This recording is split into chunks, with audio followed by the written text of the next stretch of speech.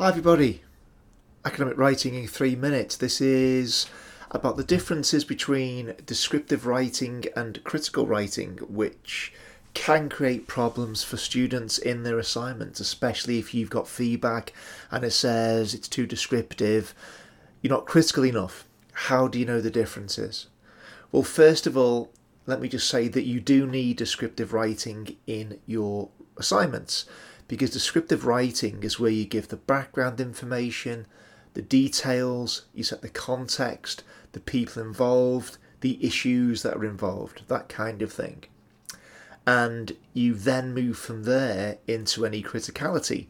So if there's no description, there's no criticality, as in there's nothing to comment on, so you need a description. The problem occurs when you are too descriptive and you're not critical enough or at all. So a few differences between descriptive writing and critical writing. So descriptive writing will say explain theories, but critical writing will demonstrate why the theory is relevant. Why is an important word in critical writing.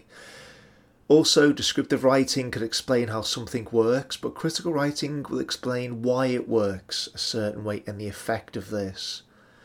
Descriptive writing would give details, as I just said, but critical writing would then evaluate the significance of the details. Are some details more important than others, for example? And if so, what difference does this make? Another thing, descriptive writing can state the order in which things happen, like a process, a way of doing things, way of designing things, that kind of thing. But critical writing will make judgments on why things happened in this way and not another way.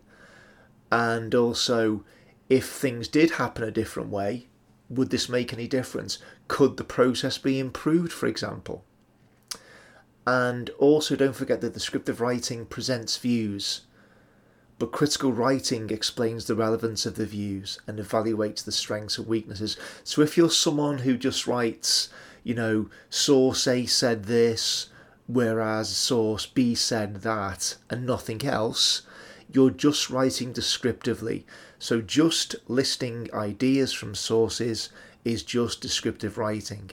It only becomes critical when you explain the relevance of the views and evaluate the strengths and weaknesses of them.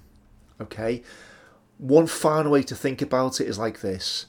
Descriptive writing is all the information that anyone can find out by themselves. I can find it, you can find it, your teacher can find it. But criticality, critical thinking, the only person who can find that is you, because it comes from you. It comes from your evaluation, weighing up of the evidence that you've written about. Okay?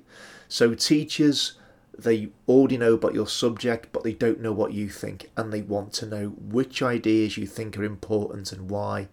And the way to do this is through critical writing. Okay, look out for more podcasts on critical writing coming soon. Thanks for listening.